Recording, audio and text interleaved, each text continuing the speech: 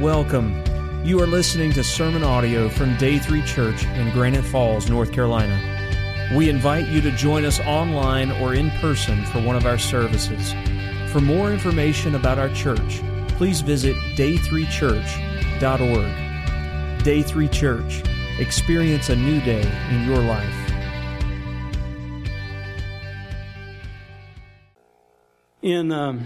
In about a month or so, we would have been in the book of Romans for a year.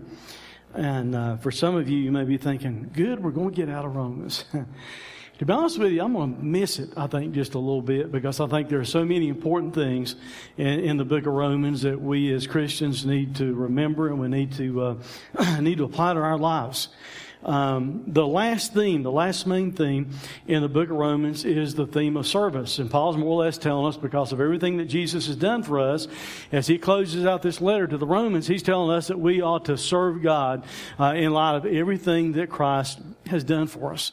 Back in chapter 14, he started dealing with the theme of the goal of our service. One of the goals of our service to God is that we might build each other up. And he even said this in Romans 14, one of the verses that were there. Next slide, please. Says, so then let us pursue what makes for peace and mutual upbuilding. In other words, the things that we ought to chase after as believers and as a church are the things that bring us together. That's what the word peace means, to be joined together. And the things that build us up. Instead of chasing after things that cause conflict, instead of chasing after things that cause issues and division and negativity, he's warning us what we need to do. Instead of chasing after those things, we need to chase after, run after, pursue the things that make for peace. Us being together, and then together we are building each other up. It's what he's telling us in this passage of Scripture. When we get into Romans 15, we started Romans 15 2 weeks ago. Scott McAllister was with us last Sunday. If you missed it, Sunday morning, Sunday night, Monday night, Scott did a great job. He sent us some prayer requests, by the way, this morning by way of text to me, and just to let us know he's praying for us. And like I said, we're going to try and have Scott back in the fall, but I thought he just did a great job for us. But as we get into Romans 15, Paul gives us kind of 4 main themes or 4 main topics. In verse 1 through 7, and we were there a couple of weeks ago, he talks about the example of Jesus. And the example of Jesus is basically this. Jesus came into this world. He, even though he was God in the flesh, put up with us in order that he might build us up. And if Jesus, God in the flesh, would put up with a lost world that abused him and rejected him and even executed him, then who do we think we are not to be willing to be servants? When Jesus came and he set that type of example, he came to put up with people and he builds up people. That's 2 of the reasons that Jesus came, and that needs to be an example that we follow. Today, as we pick up in verse number 8, we're going to talk about the ministry of Christ. Next week, the mission of Paul, and then supporting the mission the week after that. But as we think about the ministry of Christ, he's going to give us some things that we need to model, I think. As we look at the way Jesus ministered when he was here on the face of this earth, there's some things that you and I need to model to help us be better servants, to help us do better as being the kind of servant that actually builds people up. Here's the first thing that we can see that Paul writes about in verse 8 and the first part of verse number 9. He writes there about the ministry of Christ being a servant type ministry. The ministry of Christ was a servant ministry. That's why Jesus came. Now put that in context for a minute. God became flesh, came into this world, not for us just to bow down before him and serve him. Not the first time. That's not why he came. He came into this world the first time to be a servant. He came into this world to die for our sins, that through faith in him we can have everlasting life. His ministry to begin with was a servant ministry. Look at what's said in verse 8. For I tell you that Christ became a servant to the circumcised. That's talking about the Jews. To show God's truthfulness in order to confirm the promises given to the patriarchs, to their forefathers that are there in the Bible, all the promises that were made to the patriarchs of the Jews. And in verse 9 he says, and in order that the Gentiles, and as far as I know, that's all of us, that the Gentiles, those who are not Jewish, might glorify God for His mercy. Key in on that phrase, for I tell you that Christ became a servant. If Christ came as a servant, you and I who are His followers, we ought to model that. We ought to be servants. In that phrase when he says Christ became a servant, Paul's actually making an argument. We've seen him use this word several times in the book of Romans, but the word for has more significance than what we tend to give it when we are just reading in the English. But the word in the Greek that was used there means that Paul is making an argument. He's assigning a reason of what he's about to say. He said, for Christ, the Christos, the anointed one, the Messiah, God becoming flesh, the promised one, Christ became, He made Himself a servant. Who is He? He's God, eternal God.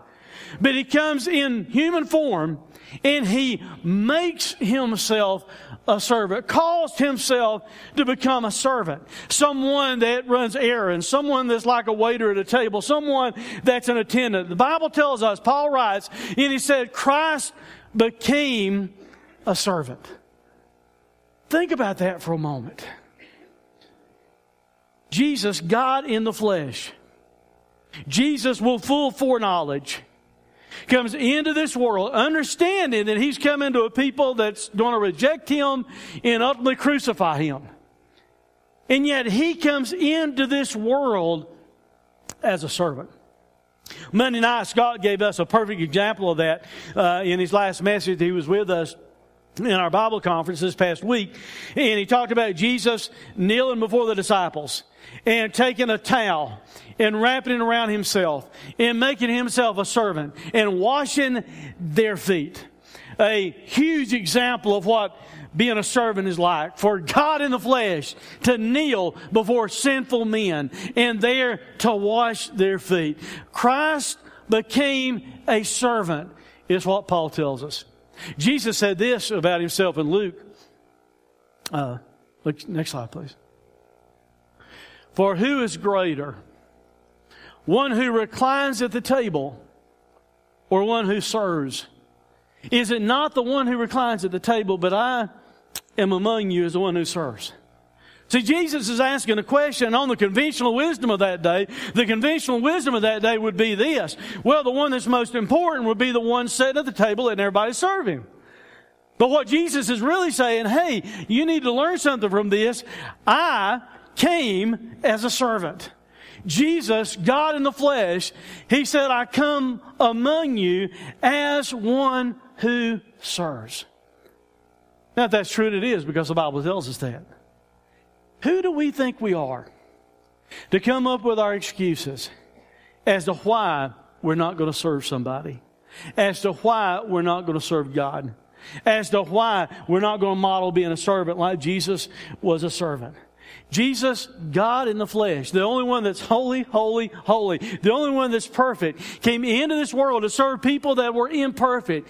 How do we think that we can come up with excuses and say, but that person is not like me, or that person maybe does not like me, or I don't like that person, or they're different than me, whatever the situation is, or that person has hurt me, they've mistreated me, and I just really don't want to be a servant. Hey, Jesus was beaten, abused, crucified, thrown in a tomb, and yet He came to be a servant. And He knew with full foreknowledge exactly what would take place. The main theme here that Paul's writing about is really unity, and how you and I need to serve God together as believers. And here as he writes about unity, he's using the fact that Jesus came and Jesus died, and Jesus did so in order to minister to the Jews and to the Gentiles, to help us understand the degree of unity that we ought to have with each other. See, he's telling us that Jesus came as a servant to start with to the Jews. And there he wrote, for I tell you that Jesus became a servant to the circumcised. He came as a servant to the Jews for two main reasons. One, to show God's truthfulness. God had promised that the Messiah would come. God had promised that through the Jewish race, He would send the Messiah, His Son. Now Jesus comes to fulfill that. And as Jesus does so, He's proven the truthfulness of God. And He also came in order to keep the promises. He had made promises. God had made promises to the patriarchs. And Jesus comes and keeps those promises. That's the servant that Jesus came to be for the Jews. Someone that proved the truthfulness of God. Someone that confirmed the promises of God. So just maybe if Jesus is our model of service, you and I need to be the kind of servants that prove the truthfulness of God. We need to be the kind of servants that confirm the promises of God, because that's the model that Jesus gave us. But Jesus also came to the Gentiles in order that the Gentiles might glorify God for His mercy. You understand there was a time that we as Gentiles were without any hope? There was a time that we didn't have hope of mercy. We didn't have hope of forgiveness. We didn't have hope of everlasting life. And yet Jesus comes in order that you and I, in order that Gentiles, in order those that are not Jewish, that we might actually glorify God, that we might bring glory to Him. The predominant ministry of Jesus was to the Jews when He was here on the earth the first time. But on some occasions, He reached out to the Gentiles. The woman at the well, the Samaritan woman that was there at the well, He reached out to her. The centurion soldier whose servant had died, Jesus reached out to them and ministered there. But if you want the supreme picture, the supreme example of Jesus being a servant, here's where you find it. Jesus, as the suffering servant, came into this world, was nailed to a cross, shed His blood, suffered in my place and in your place, suffered and died in order that we might have hope, and that the Jews' hope might be fulfilled, and that we together, both Jews and Gentiles, can serve God the Father. That's why Jesus came. He came in the role of a servant. He came in order to serve others. He came in order to carry out this ministry of reconciliation between God the Father and sinful man. But He left us with that same ministry. Look at what Paul wrote later on in 2 Corinthians. All this is from God, who through Christ reconciled us to Himself. That's what God was doing with Jesus. He sent His Son into this world so that our sins might be paid for, so that we can be reconciled to God. But notice this, and gave us the ministry of reconciliation. You see, Christianity goes a little bit beyond what we make it out to be a lot of times in church. A lot of times people make Christianity out to be this. Jesus came, died on the cross, took His life back up. I believe in Him. I'm going to heaven one day. There, that's it. But that's not what the Bible says. Jesus did not come and die and take His life back up and save us just so we can sit down. Jesus saved us, and He's given us the ministry of reconciliation. There are things for us to do. Christ became a servant in order to reach people, in order to bring people back to God through this ministry of reconciliation. And Jesus Christ has given us that same ministry. He goes on and says, that is, in Christ God was reconciling the world to Himself, not counting their trespasses against them, and entrusting to us the message of reconciliation. Jesus became a servant to the Father in order that people might be reconciled, and He has left you and I as servants. He has died on the cross, took His life back up, ascended to the Father, sat down at the right hand of God, and more or less, here's the deal now. Jesus says, now you're the servant. I came as a servant. I died for you. I took my life back up. I did what's necessary for you to have everlasting life. And I have gone back to the Father. But now you are the servant. If you believe in me, you have been given the ministry of reconciliation. So if we want a reason why we ought to serve God to build others up, you can find it by looking no further than just looking at the cross.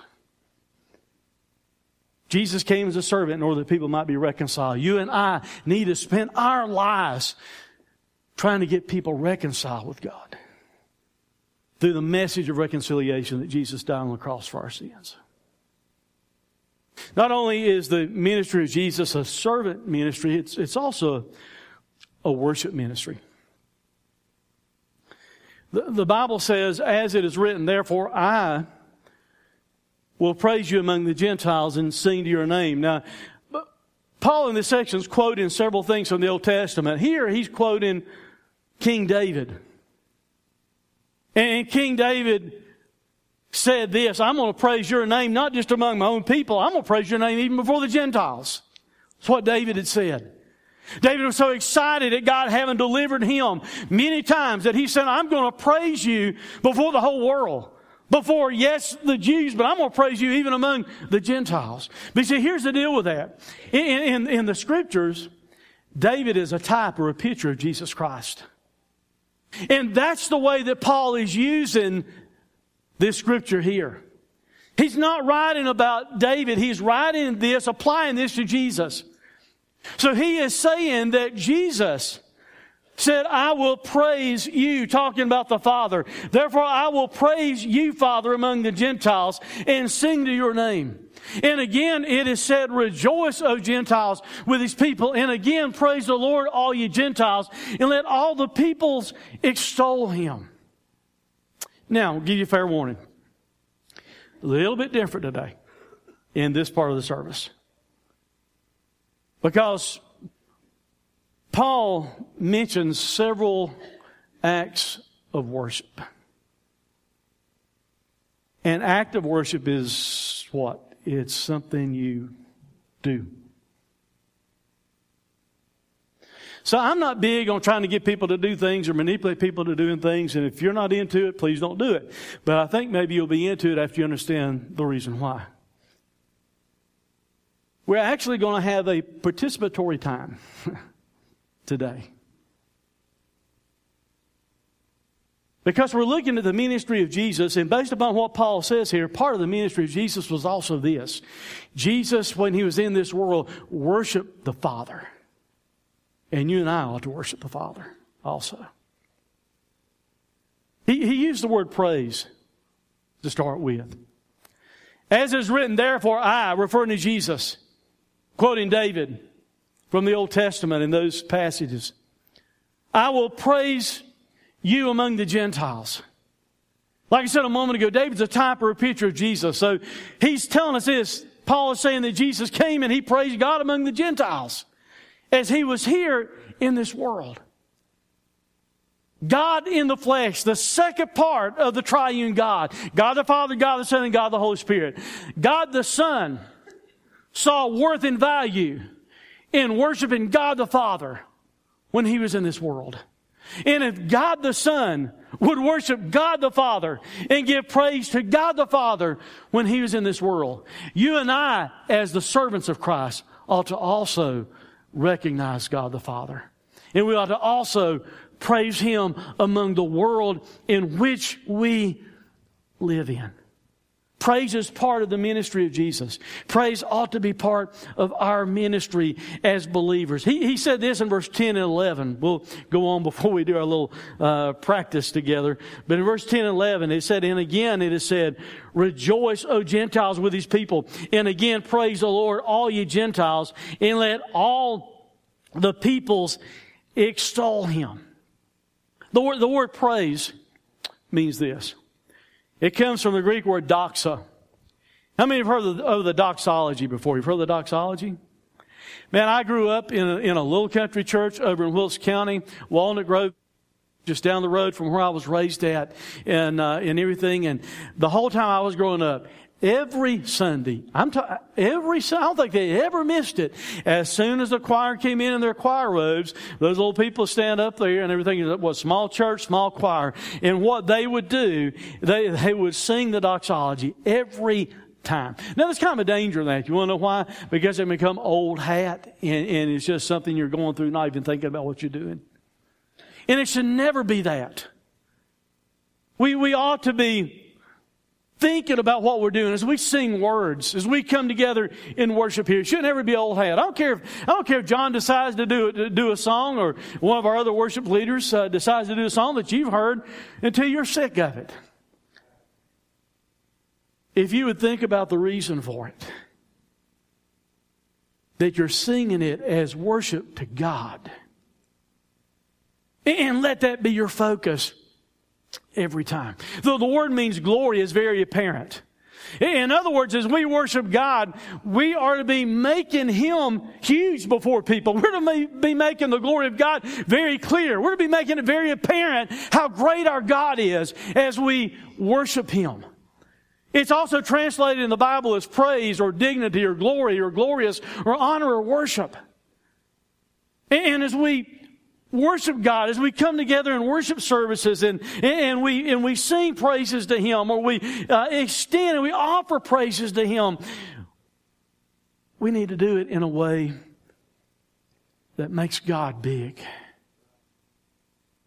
See, when you are giving worship to God, it's not about, oh, look how well I can praise. It's about, look why I ought to praise. Look who I'm praising. Look how great He is. When we worship, you see, He said here, I'm going to sing your name before the Gentiles. And the theme of what Paul is writing about in this passage of Romans is you and I being the kind of servants that build up other people. You understand that can happen and should happen in a corporate worship service? That you can extend praise to God and that can bless somebody else? Some of you may wonder why sometimes during the song service I'm roaming along the back wall back there. You might think, does He not trust us? Is He going to usher us out if we do something wrong? Why is He hanging out behind us? What's He doing back there? You know, and everything. That's not what I'm there. We've got deputies back there to do that, to come to worship. If I need to call on them, I'm just joking with you about that. You know why I like to stand back there sometimes? It blesses me to see how some of you worship. And see, on any given Sunday, there'll be people coming in here that maybe are coming in all pumped up and they're great because they've been in the Word all week and everything and they're thrilled. They're getting to come to church. But you're also going to have people slip in here and sit down that have been beat up by life all week long. And when we get the chance to extend our praises and worship to God, remember our goal is we're to be servants that are building other people up. So through our worship, we can build up other people. We can be the kind of servant that builds someone. This past Monday when Scott preached about servitude, that's my fault because he asked me about a month ago, well, what are some things maybe we need to deal with? And I said, well, you know, if God leads you to preach anything about being a servant, I think that would be good. I knew I was going to be here, but I think you need to hear that from somebody else sometimes too, because to be honest with you, I think we fall short of being the kind of servants that we need to be here in this church. And sometimes some of you will hear a message about servants. You might have been here Monday night and heard Scott preach about it, or me today, or other times. And you get the idea that when we talk about you volunteering to serve, that we're trying to put some kind of obligation on you. Hey, it's not an obligation, it's an opportunity. It's an opportunity to where you can teach a child and maybe give that child some hope in its life. It's an opportunity to where you can, you know, sing or worship or greet someone in the parking lot or whatever it is, because there are people coming in beat up by life. And the way we worship, we can encourage them. The way we worship can even build others up. So having said that, John Lewis, our worship pastor. John's not on stage today. He took the day off except me making him come up to do this and everything. But he's going to come and lead us, and we're going to do some participation in worship. And the way we're going to start out is to sing the doxology. Now, having said that, can I preempt something that I had to back up and repeat in the first service? We sang it in the first service, and I'm listening to it when we sang it the first time. We had to sing it again. You want to know why? When we sang it the first time, it sounded like a stinking funeral dirge. What is the purpose of us singing this right now? To make the glory of God very apparent, right? So that means, even though it's something you've heard this kind of ho-hum maybe in your life when you sang it before, if you'll sing it with the right attitude, we ought to be able to sing it with excitement, because we're talking about the glory of God. We're talking about how great our God is. And since we're talking about offering praise to Him and making Him very apparent, as we sing this, I'm not trying to dictate to you how you do it or what you do, but if God urges your heart to do something like raise a hand, raise two hands, run a circle, whatever it might be, only if God tells you to do it. God didn't tell you to do it, I'll trip you and you'll fall on your face. But as we sing the doxology, I want you to think about the greatness of God and the majesty of God. And as John leads us and we sing through the doxology, express some form of worship. And we're not done yet either. I'll just let you know. Matter of fact, you can just stay standing after we do this. Let's stand together. So for those of you who may have forgotten the text or don't remember, maybe you've never heard the text. How many's never sung the doxology before? Anybody never sung? Okay. So this is how it goes. It says, "Praise God from whom all blessings flow. Praise Him, all creatures here below. Praise Him above, ye heavenly hosts. Praise Father, Son, and Holy Ghost.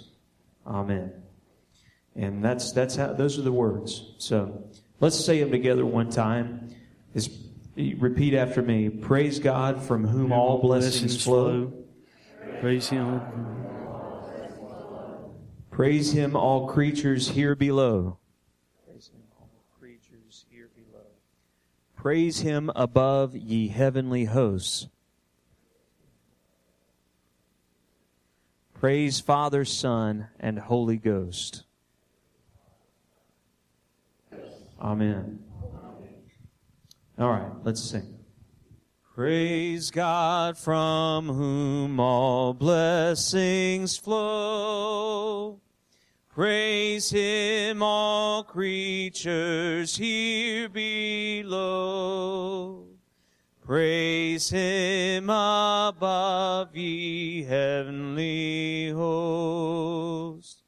Praise Father, Son, and Holy Ghost.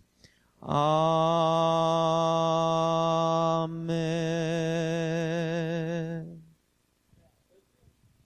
Because the next word that he mentions is the word sing.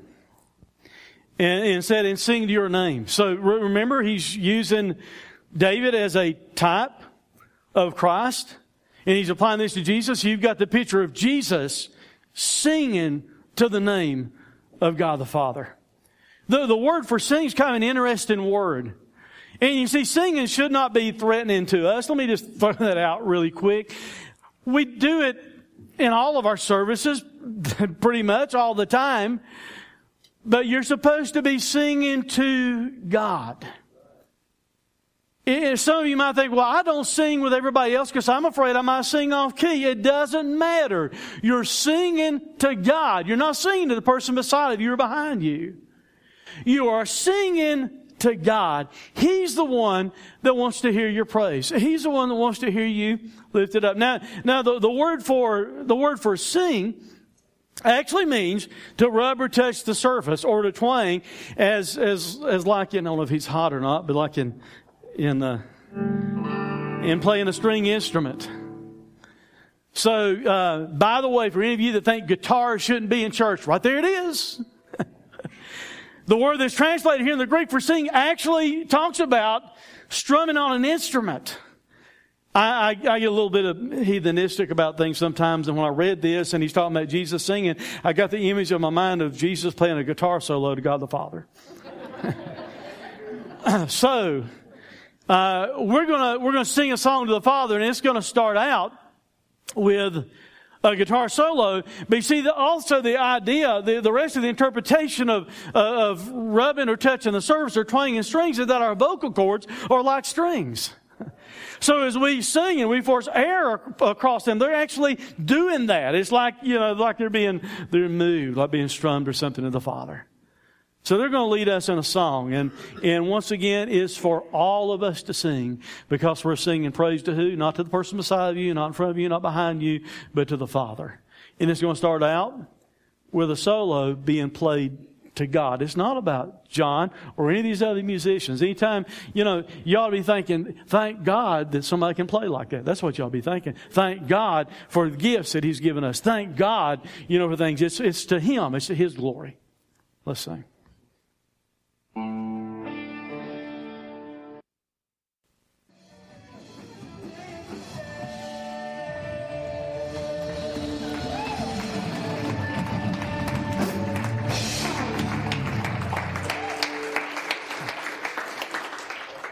Remain standing.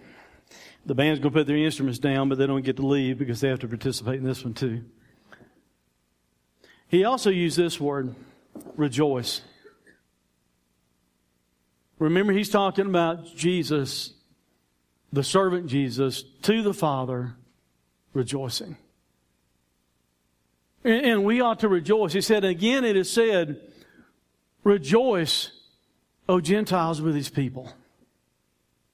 We, because of what Jesus has done for us, we can rejoice together. He's quoting from the Song of Moses, and Moses is kind of rehearsing over some of the blessings and warnings also for the nation of Israel. But the word that he uses for rejoice means to put in a good frame of mind by rejoicing, by being merry. He said to put yourself in a good frame of mind by rejoicing. I'm afraid that maybe we spend a lot of our time beat down and beaten up and negative and depressed and discouraged in our lives because we don't take time to rejoice in what God's done for us.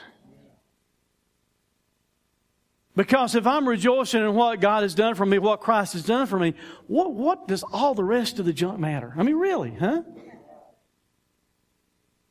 Because of what He's done for me, I have eternity forever and ever with Him in heaven.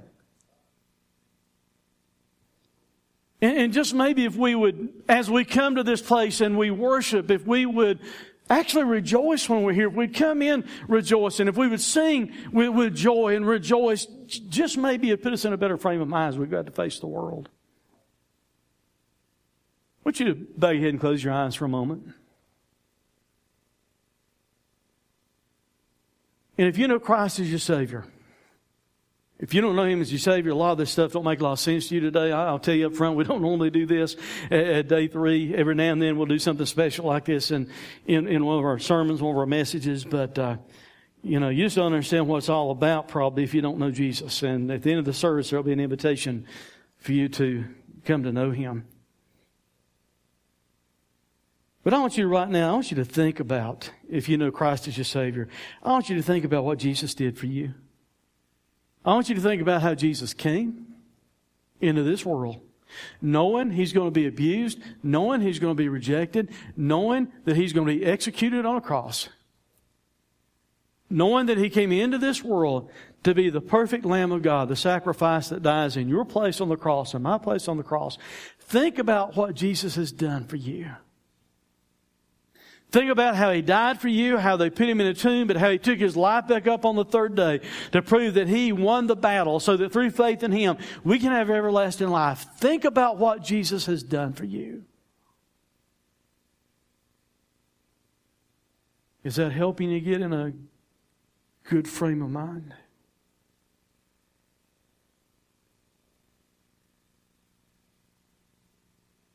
I hope so, because the next thing, I want you to bow your head still and still be thinking about that.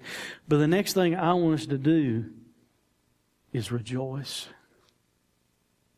We rejoice at football games, baseball games, basketball games, concerts, everything else under the sun. And we'll come sometimes and sit in church and act like our best friend just died. Are you in a good frame of mind thinking about what Jesus has done for you?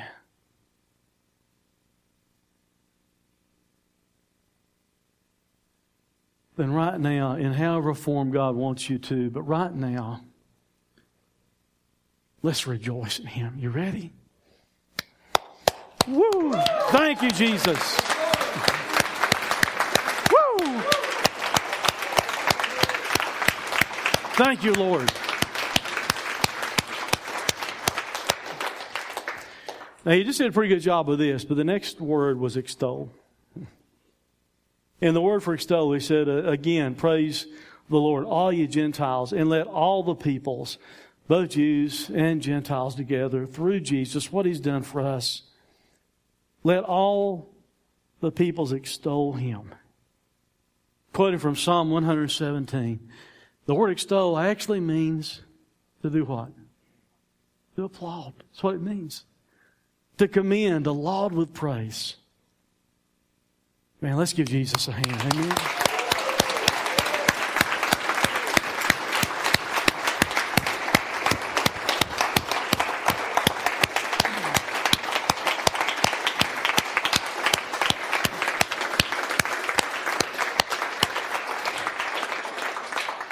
Thank you, guys. You can be seated. Thank you, guys. Band, for coming back up. I don't know if it did for you or not, but see, the reason why we need to worship, the ministry of Jesus was a worship ministry, is because also the ministry of Jesus is a hope-filled ministry. A hope-filled ministry.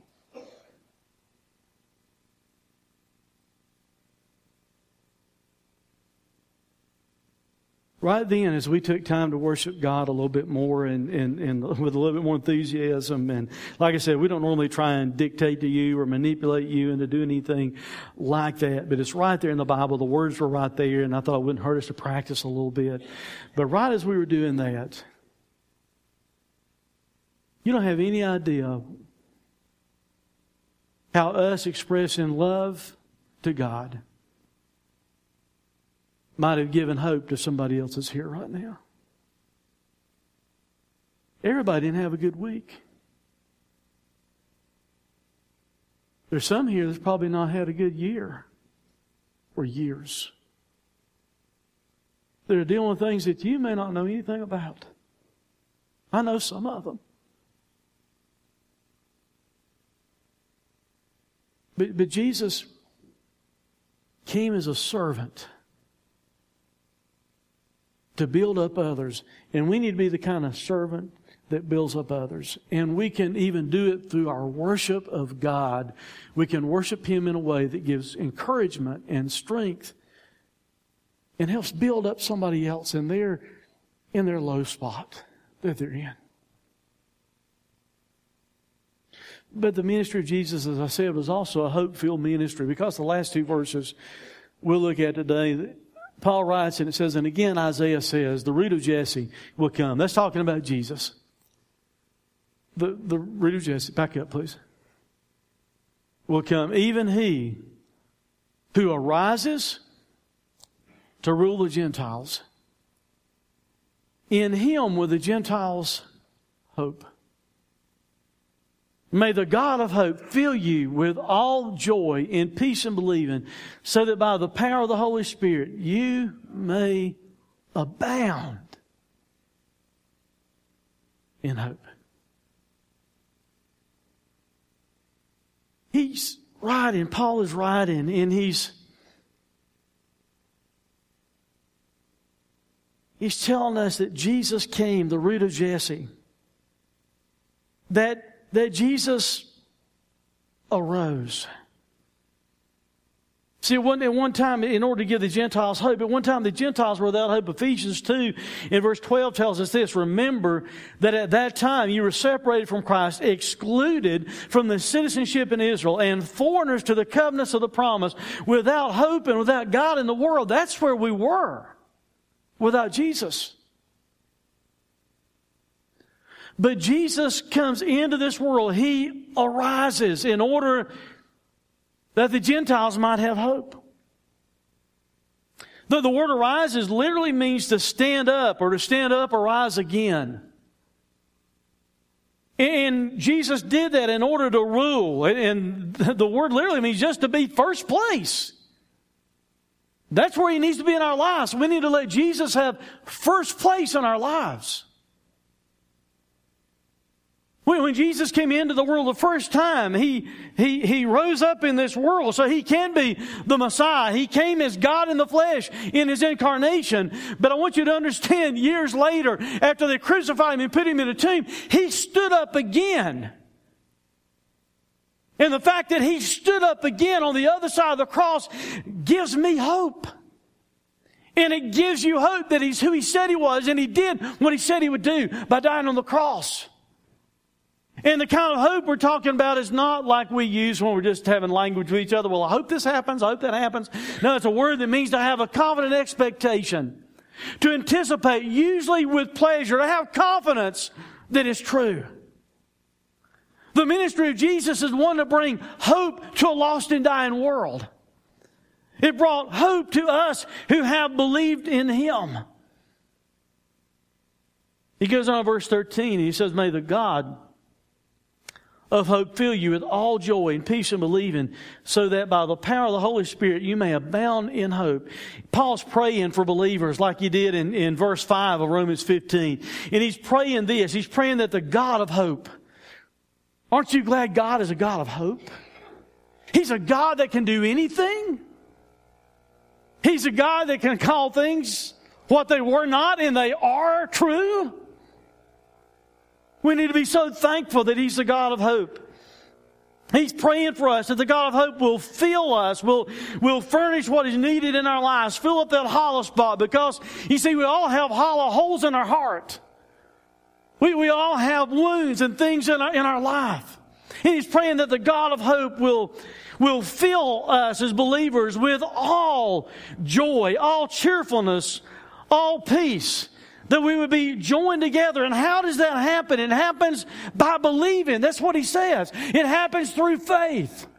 And it happens through the power of the Holy Spirit of God. Having the hope that he's talking about is not something that you and I work up or we manipulate or we have to kind of manufacture within ourselves. The moment you and I receive Christ as our Savior, the Holy Spirit of God moves into our life. He lives within us and He's there to help us have hope. One of the reasons He's there.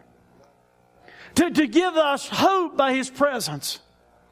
To empower us to where we don't just have a little bit of hope, but where we can abound in hope. And that word abound means to superabound, to overflow with something, to go way beyond what is even needed. So the ministry of Jesus is a hope-filled ministry, and we can have hope in a fixed position in our lives that comes as a byproduct of the Holy Spirit's work in our lives. But please understand this part. My whole mission in life is not just for me to have hope. Your whole mission in life, if you know Christ as your Savior, is not just for you to experience hope. But we're talking about Jesus being a servant. Jesus having a ministry of service. And how you and I need to model that. How you and I need to be servants because Jesus was a servant. That means that it's great for me to have hope and for you to have hope. But it means we need to recognize other people need hope. And we need to carry out in our lives a hope-filled ministry for people. When we talk to you about serving, sometimes, and we're trying to find maybe volunteers for the nursery or the children's department, that, don't take that as, oh, they're trying to get me to do something again. You ought to take it like, wow, I can do something for Jesus. Because you can give hope to some little child that needs hope. You don't know what that child went through this week. Or you can be used by God to give them hope of eternal life by teaching them about Jesus. You can be used by God to be a greeter that maybe someone coming in just needs a smile because they've been frowned at and cursed at all week. You can shake their hand, touch them on the shoulder and smile. And try and bring hope into their lives. So with that being said, and us recognizing that Jesus is the supreme example of a servant, and yes, we're going to fall short, but that doesn't mean that we're set off the hook. It means we're to try. Because Jesus is a servant. I need to try and be a better servant, and you need to try and be a better servant. Because Jesus had a servant ministry, we need to have servant ministries that touch and impact the lives of people because Jesus had a worship ministry. We need to come here. We need to worship in ways that encourage each other and strengthen each other. Because Jesus had a hope-filled ministry, we need to have ministries and be doing other things to bring hope to others.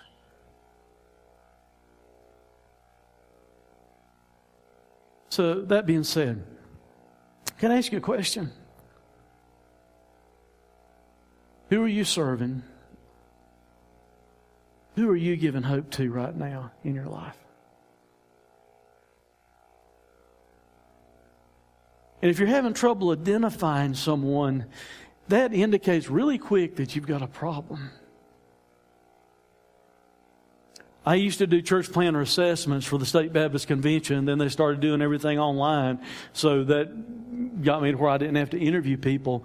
But as I'm interviewing a potential church planner, one question I would always ask is this. Tell me the last time you told somebody how to trust Christ as their Savior. And you see, that was interesting sometimes for me as I'm dealing with potential church planners, whether or not I should say the state convention should fund them or not, and help set them apart to be church planners. Because when it took a really, really long time for them to think about the last time they told somebody about Jesus, that indicated there's a problem. Church planners need to tell people about Jesus. All of us need to tell people about Jesus. So when I ask you, who are you building up? Who are you being a servant to? Who are you giving hope to a moment ago? And if you can't think of somebody, that might indicate that you need to make some changes. And the band's going to come out here and play, and we're going to do this invitation thing. And as they're doing it, maybe you as a believer, maybe you need to slip out from where you are, come and kneel and say, God, help me to be a better servant. God, help me to worship you better so through worship I can encourage other people. Or God, help me to bring hope to people's lives. Help me to be used to build others up. You can pray that there, but maybe you need to come down here and kneel and pray it. And I recognize full well today the service, like I said earlier, if you don't know Christ as your Savior, some of it probably didn't make a lot of sense. But last Sunday morning, at the end of the second service, we had an adult lady trust Christ as her Savior.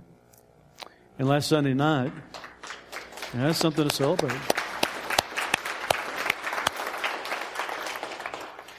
And last Sunday night, I saw a young person, I told Ken which one it was, that slipped her hand up saying she had prayed to receive Christ.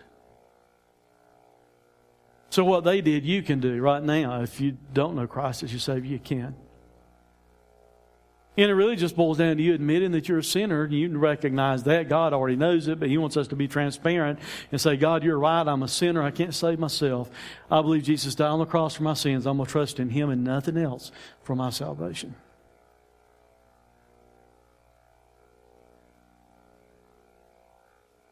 And for the rest of us that already know Him, we need to be about giving people hope.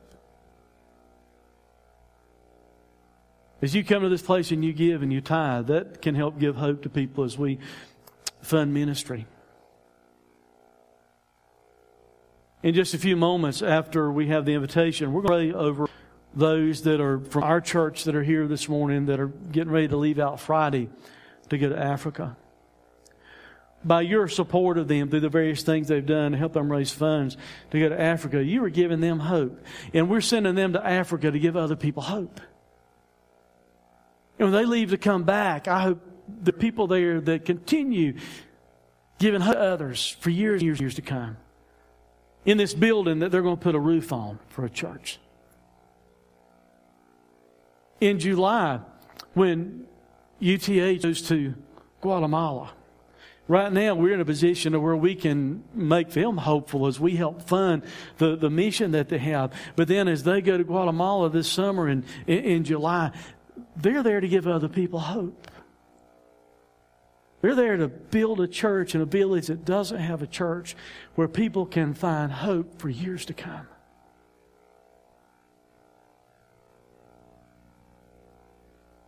We ought to be giving people hope. Let's pray.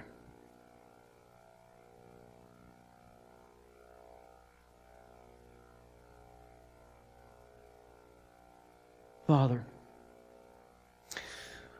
Lord, for anyone here that may not know Christ as their Savior, help them to see how much you love them, so much you sent your Son. You became flesh, and you took our place, and you died on the cross for them, that through faith in you, they can have their sins forgiven. They can have their complete destiny changed right now by trusting in Jesus.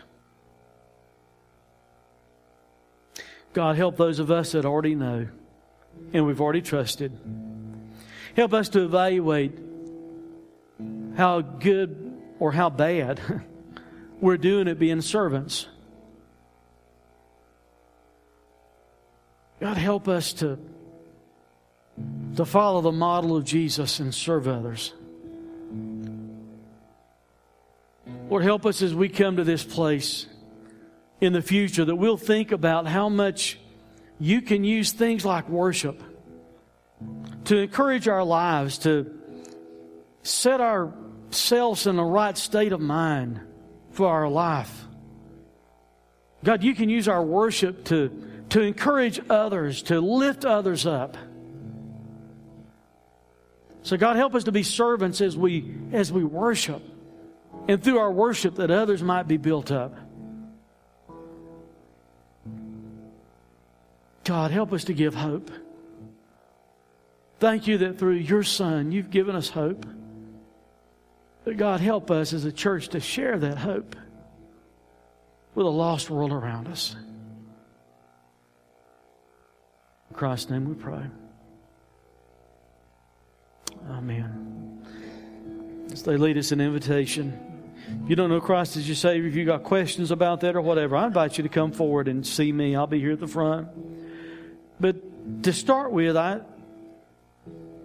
don't think we ever get to the point that we think we're serving good enough. I know I'm not there.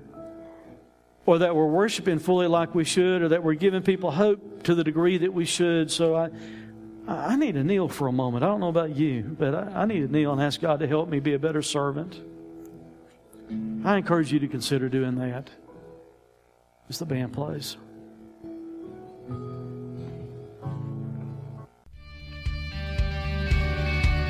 Thanks for listening to this sermon audio production from Day 3 Church.